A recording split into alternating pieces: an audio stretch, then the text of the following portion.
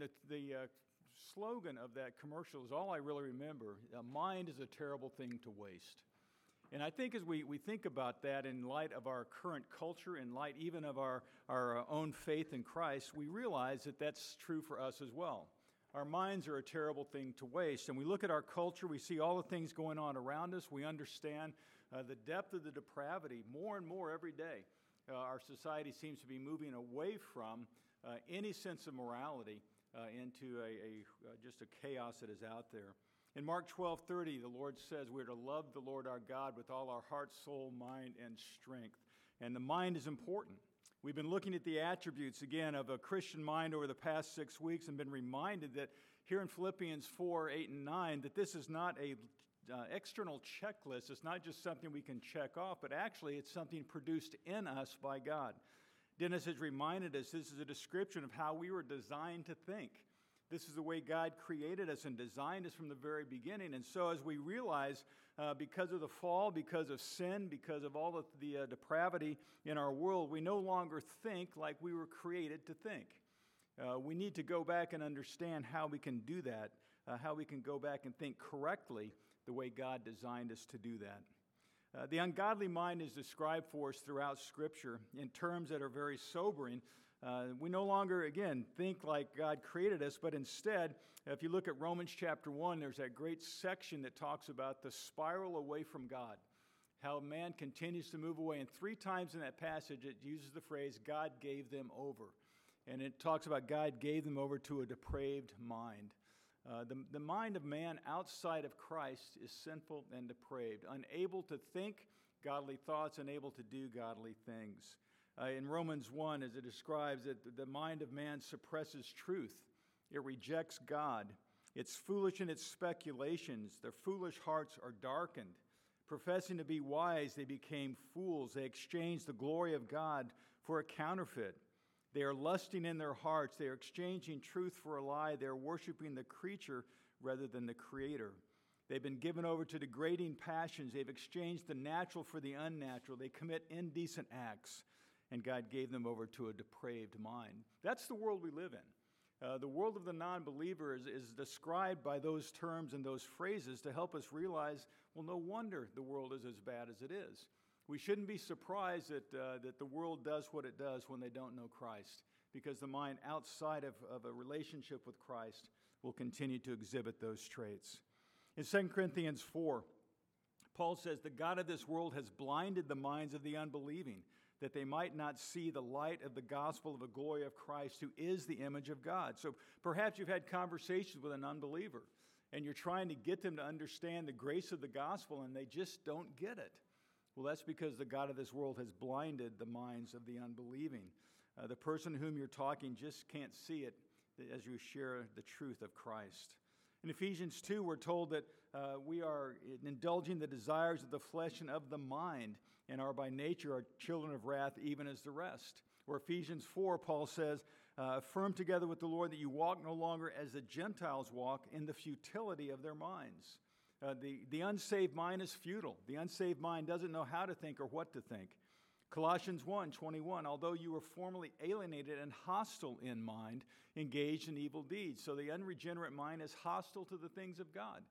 Why is it that some people are so adamantly opposed to you and to the gospel and to the fact that you're a Christian? Why do people persecute those around the world? It's because the unbelieving mind is hostile to the things of God. In Titus 1:15, Paul says, to the pure all things are pure, but to those who are defiled and unbelieving, nothing is pure.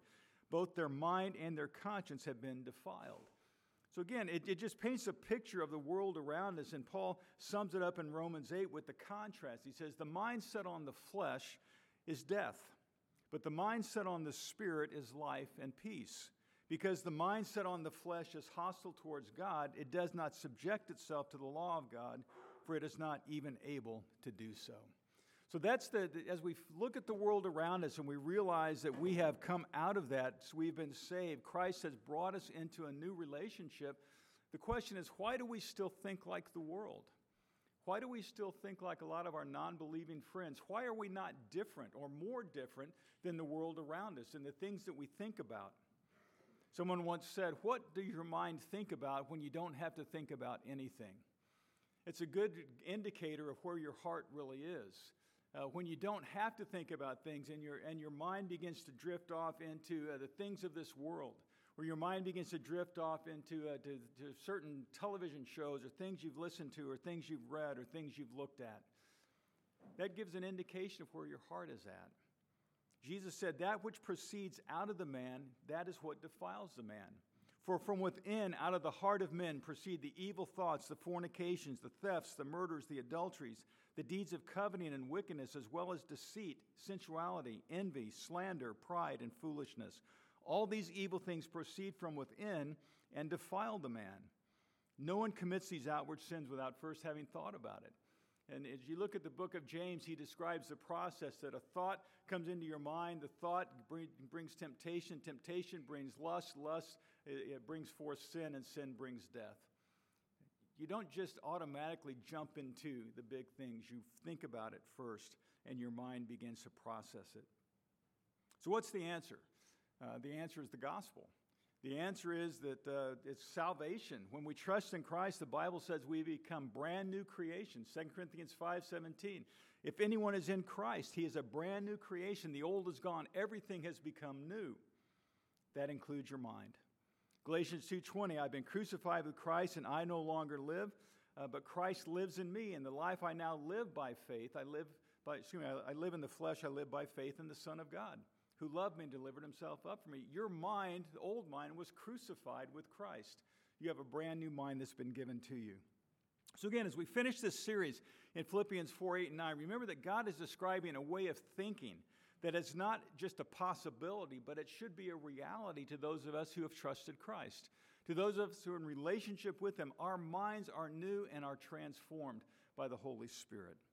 So let me pray as we jump into our passage for this morning here. Father, we are so grateful that you have not left us with depraved minds, that you have not left us with hostile minds, that you have not left us with defiled minds. Because in faith in Jesus Christ, you have made us brand new, including our minds and the way we think and the thoughts. So help us today to see, as we finish this passage, how you are work in our lives and how your Spirit is bringing about truth and a new way of thinking, that we might become even more like Jesus. And so I pray now that the words of my mouth and the meditations of our hearts would be acceptable in your sight, O Lord, our rock and our Redeemer. Amen. So let's read the passage one more time here. Philippians 4, verses 8 and 9.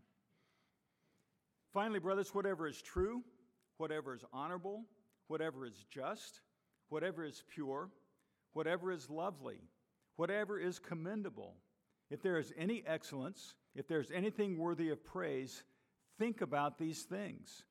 What you have learned and received and heard and seen in me, practice these things, and the God of peace will be with you. This is the word of God. Thanks be to God. So again, our text in verses 8 and 9, there are two commands. The first one in verse 8 will be to think. The first command that Paul has after this whole list of attributes is we need to think. We need to be Christians who know how to use our minds and who can think rightly. And then the second command will be at the end of verse 9, and that is to do, to practice, to put into practice the things that you have learned. Our minds and our thinking should affect our behavior. We think about things in order to do them. We don't just think nice thoughts to sit in our chairs. And so the way we have been described here in verse 8, all of these different attributes should create in us a newness of life that shows itself in our actions and our behaviors and the things that we do and the things we're involved in. But there is a battle going on for the mind of believers. Even though we've come to faith in Christ, we can't just sit still. We need to realize we have an enemy that hates us, an enemy that actively works against us, an enemy that's trying to trip us up, an enemy that's trying to make us think thoughts that aren't pure and aren't of God. Remember, we don't wrestle against flesh and blood. The weapons of our warfare are not fleshly. Instead, we are wrestling with principalities and powers and the rulers of this wickedness in the heavenly places. We have a spiritual battle going on, and that battle rages for our minds. The greatest battle, the battle I believe many believers are losing, is in the battle for our minds. Instead, we need to stand firm. We need to put on the full armor of God and be ready for the battle that is there. Harry Blamires wrote a book called The Mind of Christ. It came out about 1960. It's a phenomenal book, and one of the things he said is the collision between a Christian mind and a subtly earthbound culture ought to be a violent one. The collision between a Christian mind and a solidly earthbound culture ought to be a violent one. Do you have violent clashes with your culture? Are you having those violent clashes with a worldview that is against God? Or have we grown so complacent and so peaceful in living in this world that we don't even notice that there's a battle going on? I think we should desire that collision. We should desire to have that violent collision as we pursue the Christian mind. So we're under constant assault from the world, and we need to change the way we think, and we need to change the way we're being conformed into the world. And in Romans 12, 1 and 2, Paul says, don't be conformed. Another translation was, don't let the world squeeze you into its mold. And I like that. The world is trying to make us like itself. The world is trying to make us think differently and act differently than what God would desire of us. But again, the answer to that is to have a different way of thinking, to have our minds transformed by that. God has commanded us to think. God has commanded us to use our minds. God wants us to be people who are rational and logical. God wants us to be people who can go to the Word and tell people, here's what it says. We need to be thinkers. We need to be actively engaged with our minds. Remember in Isaiah 1:18, God says, come now, let us reason together. God wants us to use our minds. Let's think through this thing. He didn't say, let's come together and feel together. Or he didn't say, let's come together and experience this together. He said, come, let us reason. We need to begin thinking and understanding the Word of God. And then in Matthew 16, the Pharisees and Sadducees came to Jesus, and they said, we want to see a sign. We want you to show us a sign and do something spectacular. But Jesus instead said, no, I'm not going to give you some spectacular sign. Instead, I want you to study what you already know. Go to the Word of God. What does it say? You need to believe that. In another place, he reminded them, even though someone is raised from the dead, they won't believe if they don't believe Moses and the prophets. Go to the Scriptures. The Scriptures already tell you what you need to believe. That's why the Bible is a book. That's why God didn't give us a movie. God didn't give us a series of music videos. He didn't release a podcast. He gave us a book. And as you read the book, there's not an organ playing in the background. Nobody's humming. It's words on a page. But words on a page inspired and empowered by the Holy Spirit. And as we go into this book and we begin to saturate our minds in this book, we do develop the mind of Christ. That's one of the great promises that Paul gave us, that we have the mind of Christ because we have the Word of God. Scriptures assume that the first priority is that we will think, because we need to read and we need to comprehend and we need to understand so that we can apply it into our lives and become more like Christ. So how do we do that? How do we begin to develop this mind? Again, in Romans 12:2, we're transformed by the renewing of our minds. So there's a process of transformation that needs to take place. We're going from one thing into something else. We're being morphed just like a caterpillar becomes a butterfly. We're being changed into something new. Our minds are being changed and transformed. In Ephesians 4, be renewed in the spirit of your mind. So our minds need to be renewed. We can't just rest in what we were. We need to be renewed and constantly becoming more and more aware of the Scriptures. Or Colossians 3, set your mind on the things above, not the things of this earth. Where's your focus? As you go through an everyday, where's your focus? Are you thinking about the things of God? Is your mind set on those things? Or is it wrapped up in the world and the world system and the world's thoughts? We need to set our minds on the things above. Or in the passage we're looking at, what are we supposed to do? Let your mind dwell on these things. That our minds are the great instrument that are going to change our behavior and change the way we live our lives. So our minds need to be renewed and transformed and set on things above. The renewed mind is going to play a vital role in loving Jesus. Again, Jesus said to love the Lord your God with all your heart, soul, mind, and strength. Our minds even help us in our love of Christ. Again, as Paul talks about being transformed, remember, this is a big deal. We cannot stay as we were. In fact, if you have been a Christian for a period of time and your thinking hasn't really changed, or your understanding of the Scripture hasn't really changed, or your love of God has not really changed, then there might be a reason to say maybe your profession of faith isn't real. When you believe in Jesus Christ and you've been a brand new creation and your mind is being transformed and changed, you will be different. So again, the Christian mind is formed and educated by the Bible. There can be no true Christian thinking without this attitude that Christ had, that this is the Word of God. When he was tempted, what did he do? 3 times, it is written. He went to the Scriptures, and he said, this is what God says. And he correctly quoted from Deuteronomy to beat off the assault of Satan in that. In John 17, he says to his disciples that God's Word is truth, and we are sanctified in this truth and set apart in this truth. So if we accept the so-called assured results of modern criticism, then we're going to never be the people God wants us to be. We need to realize that we are countercultural, that we are different from the world, that we think different thoughts, and we have a different source of truth. We have the real source of truth in our lives. If you've ever seen The Truth Project, it's a great series that Del Tackett did. And one thing he says, how do you know that what you believe is really real? Or how do you know what true truth really is? Well, again, we live in a culture that everything is relative. We live in a culture that the tolerance is the primary virtue. You can believe and do anything you want to believe and do, and I have no right to say otherwise. But the Scripture says, no, there is one true truth, and that's the Word of God revealed to us. Our minds need to be wrapped around the Bible, just as Jesus showed us. And also the Christian mind is centered not only on the Word of God, but centered on Jesus Christ as well. Again, by him all things hold together, earth, under the earth, above the sky. All things were made by him and for him. He can say nothing wrong. His work of redemption is complete. He accomplished everything necessary to bring us into the presence of God. He is our wisdom. He is our righteousness. He is our sanctification. He is our redemption. So as Christians, we have something to think about. We have a person to think about.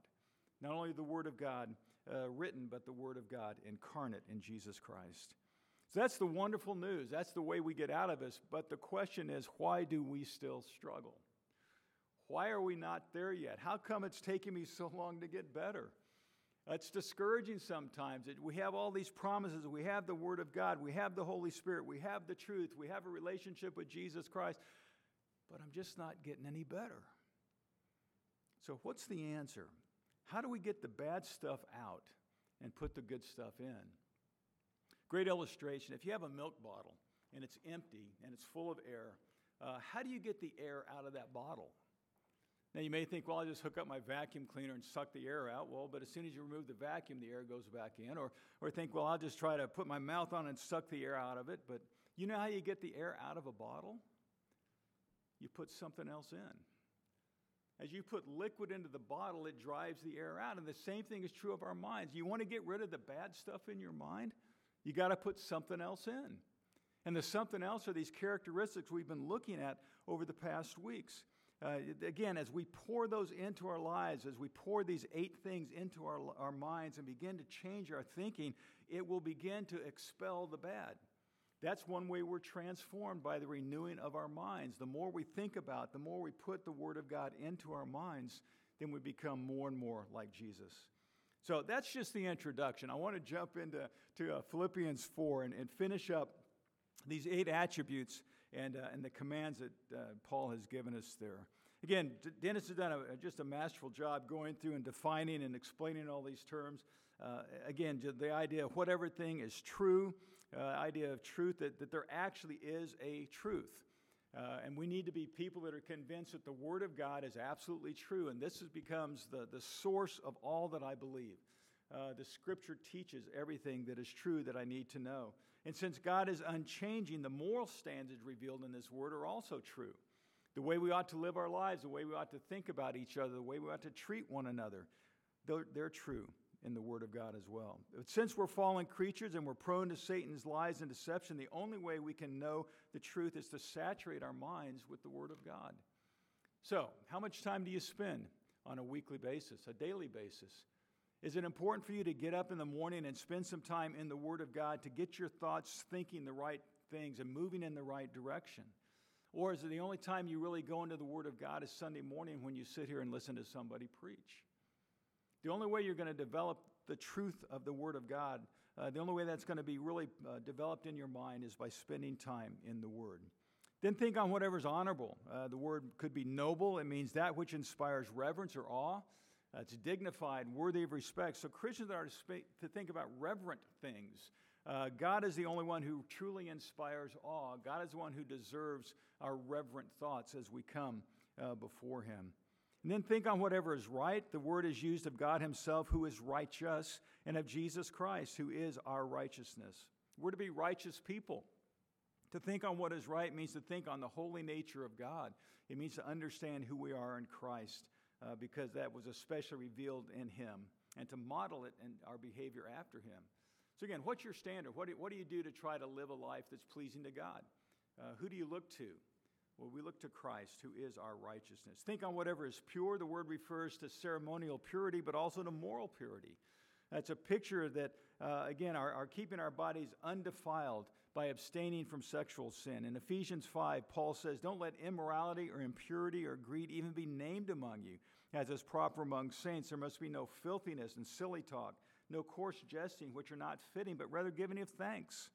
For this you know with certainty, that no immoral or impure person or covetous man who is an idolater has an inheritance in the kingdom of Christ and God. So as Christians, we need to say no to the sexually impure culture and focus on moral purity. We are under assault daily, moment by moment almost, by a culture that is so bent on an immorality, a culture that is so bent on showing what is not true as they think about gender, as they think about sex, as they think about the things in our world. Pornography is rampant among men in our culture. The average age now of first exposure is 8 years of age.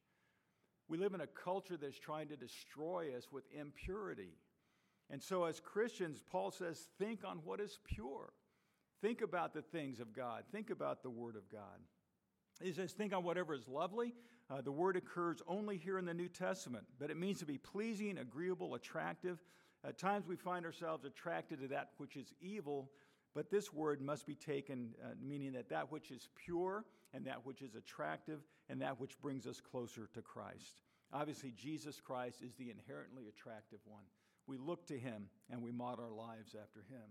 And then think on whatever is of good repute. It's a compound word, meaning to speak well of something, something that deserves, or something that deservedly enjoys a good reputation. And again, who is that? Well, that's Christ. Christ is the one who has the ultimate good reputation. We think about him.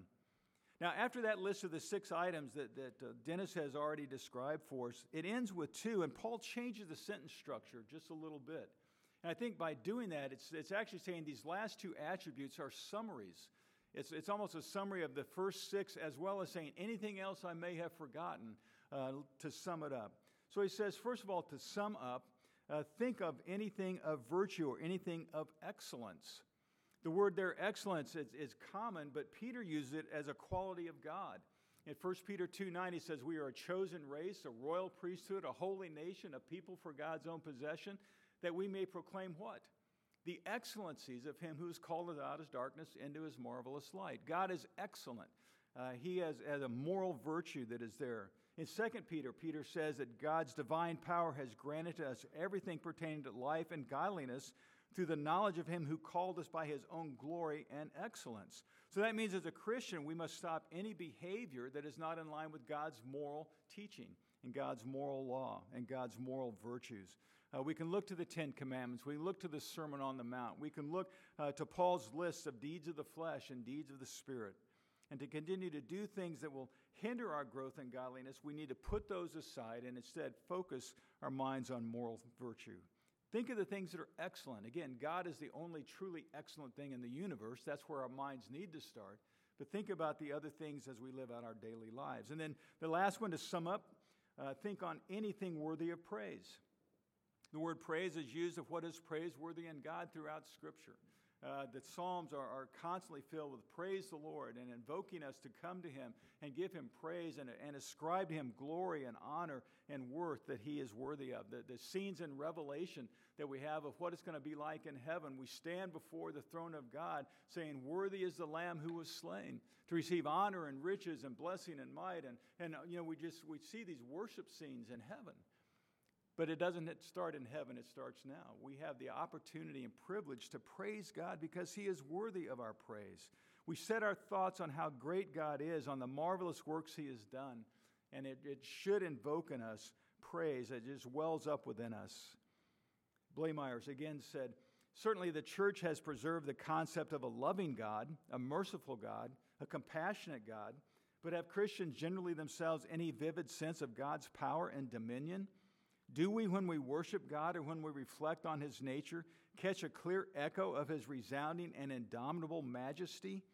It cannot be denied that this is the God we are supposed to worship, not just a companionable God who is to be sidled up to and nestled against, but an awesome God before whom the worshiper prostrates himself, a wrathful God whose raised right arm can shake the universe. Think about the things of God and praise Him. That's why as we come to worship on a Sunday, we start with a time to reflect and to meditate on who is God, how great is our God. It begins to transform our thinking as we come into worship, that we can truly give Him honor and glory and praise.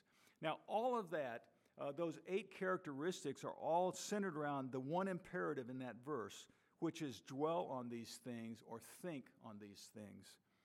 Paul commands us to reflect on these qualities that stem from God and should be characteristic of us because we are the children of God. Give them weight in your decisions is another way to say it. Allow them to shape your conduct.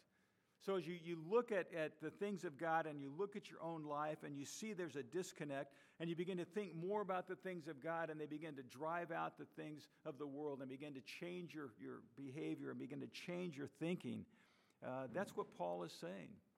Ponder them. Let them change your mind. Let them change your attitudes. Let them change your behavior.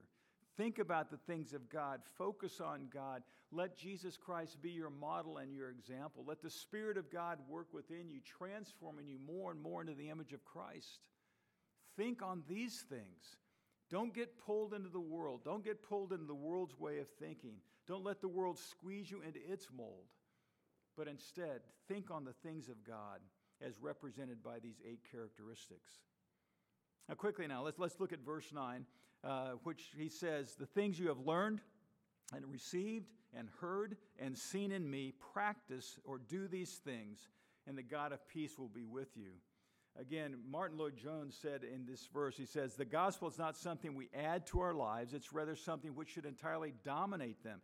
The Christian life, therefore, is not merely a modification of a natural life, it's a brand new life. And Christians do not merely add something to their lives, they are people who have been changed at the center. They are entirely different. Verse 9 speaks to that. Verse 9 says, Paul says, the things that you have learned, there's an intellectual component here. The Christian faith has content. The Christian faith has something that needs to be taught and needs to be learned. And that's why you come on Sundays and you hear the sermon, or you go to Sunday school class and you study the Word of God, or in your growth groups you're looking at particular books. Why? Because we want the intellectual component. We understand there's a body of truth that we as Christians need to grasp. And Paul says that's what we need first of all, is the things you have heard from me, the content of the faith is what you need to learn. Colossians 1:28, Paul says, we proclaim Him, that is Christ, admonishing everyone and teaching everyone with all wisdom, that we may present everyone complete in Christ. Admonishing, teaching, instructing. Are you open to the Word of God? The Christian faith has content that must be learned. The question is, are you studying and learning God's Word? It doesn't happen without diligence and effort. It's not something that you can just hope that's going to happen by having a Bible tucked under your pillow at night. But there's also a volitional component that Paul mentioned. The content of the Christian faith needs to be responding. He says the things you have heard or learned and received. The idea that there's an action of receiving the things that we are learning, the things that we are hearing. Again, the word means to take unto yourself, especially the traditions as delivered and handed down from Christ to the apostles. To receive the teaching concerning Christ is an act of your will. You don't have to. You can reject them. You can say, I don't really want to listen to him. I don't want to study him. I don't want to come to church. I don't want to read the Bible. But on the other hand, by an act of your will, you say, I do want to learn these things. I do want to receive from my teachers the things of the Word of God. It means to submit your will to the lordship of Christ and say, I want Him to guide and direct my life through His Word and through the power of the Holy Spirit. In other words, the gospel always demands not just an intellectual response, but also this moral response of saying, I receive the things that I've learned. Again, if you come here on a Sunday morning and you listen and you go away and you never change, it does you no good. But instead, if you make the choice and say, Lord, what I'm learning today, please help me apply it into my life this week that I might become more like Christ. That's that volitional component that is there. But there's also a behavioral component that Paul mentioned, that you've learned, received, heard, and seen in me. Now practice. So here's the behavioral component. Are you really doing the things of the Word of God? Is your goal as you come and you study and you get into the Word and as you hear sermons and as you study in your growth group, is your goal truly to be a changed person? You say, I desire to be more like Jesus. And as a result of that, I'm going to do the things through the help of the Holy Spirit. I'm going to practice the things that I'm learning. I'm going to put them into some kind of action in my life. Again, the Christian faith is something that needs to be lived out. It's not just something in our minds. One of the complaints against Reformed people, and I think sometimes it's valid, is that we've made our faith too much of a mind thing. It's all about knowledge. The more you know, then the better off you are. Sometimes I describe it as functional Gnosticism, that we think knowledge is what's going to make us better Christians. Well, knowledge is one part of that, and you receive that knowledge, but now you need to practice it. Knowledge without practice, faith without works, James says, is dead. So are you willing to live it out? Once you've learned things, are you saying, God, help me now through the power of your Spirit to live this out in my life, that I might become, again, more like Jesus? John MacArthur said, never expose yourself to the ministry of someone whose lifestyle you can't respect. So part of this is also, are you living a life that's worthy of imitation? You know, thank God we have elders and we have pastors in this church who strive to follow God, who set themselves up as men who can be followed. Imitate them, follow them, strive to be like them. But again, man is not perfect. We use them to lead us to Christ. Christ is the only perfect one.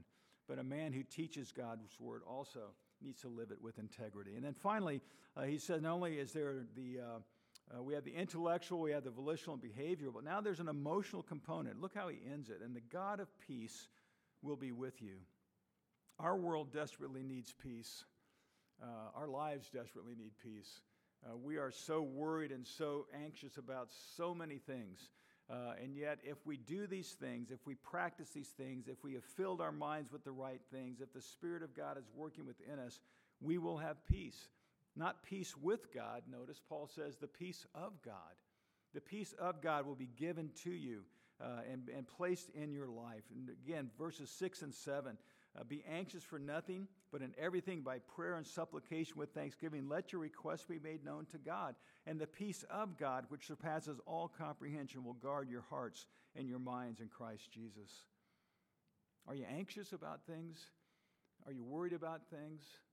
Are you just hoping that things are going to turn out? Are you not sure what's that tomorrow's going to bring? Are you struggling with different things? Do you want the peace of God, which will guard your hearts and minds? Well, one way we do that is to begin practicing. We learn it, we receive it, we embrace it, and we practice it. And not only through our prayers, but also through our actions, the God of peace will be with us. So let me give you a big takeaway.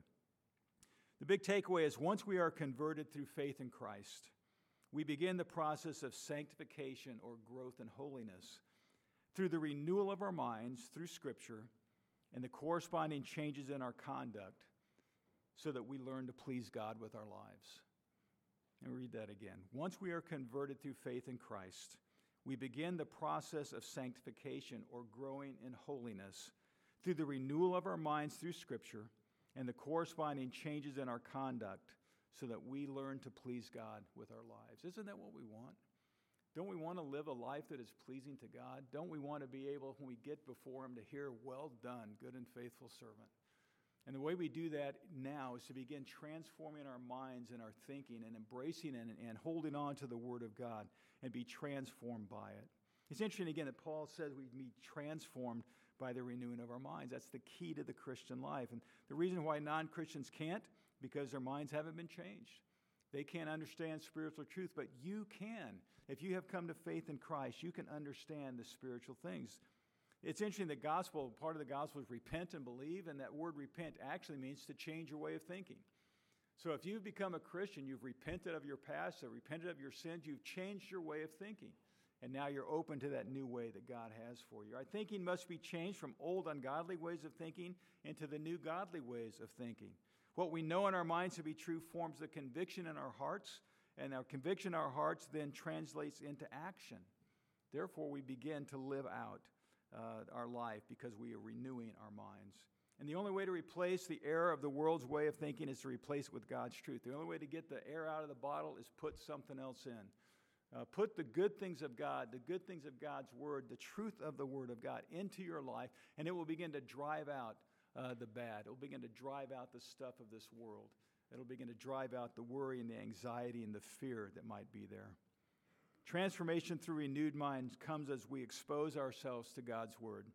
As we hear it not only through faithful exposition each week, but in your personal study. As you spend time each day in the Word of God, asking God, show me from your Word what is your truth. Your Word is a light to my path. So light up my path today, Lord. Help me understand what you want me to do. Also, we hear it through the singing. We have wonderful music that also teaches us the Word of God through the songs that we sing. We also have in our growth groups as we study the Bible together, and we have it in our personal time with the Lord. A solid church that I believe CVPC is believes in preaching the Word, believes in reading the Word, believes in singing the Word, and believes in studying the Word of God. That's how we transform our minds. There are no shortcuts. There's no easy three-step process. It's going to take hard work and diligence. There's no magic formula for renewing our minds. But we will fill our minds with God's Word. And as Jesus prayed to the Father, sanctify them in the truth because your Word is truth. Let me pray as we close. Father, thank you for your Word. Thank you that it is truth. Thank you for your Holy Spirit. Thank you that you are transforming us and renewing us every day. Father, would you help us to realize that we need to put the good stuff in? So give us the motivation, give us the diligence, give us the commitment to spend time in your Word each day, trusting that as we do that, you are transforming us. You're making us something new. You're making us more like Jesus, and we will, in fact, live to your honor and your glory. So, Father, thank you for your Word. Speak to us through your Word and your Spirit, that you would be glorified in our lives. For we ask it in Christ's name. Amen.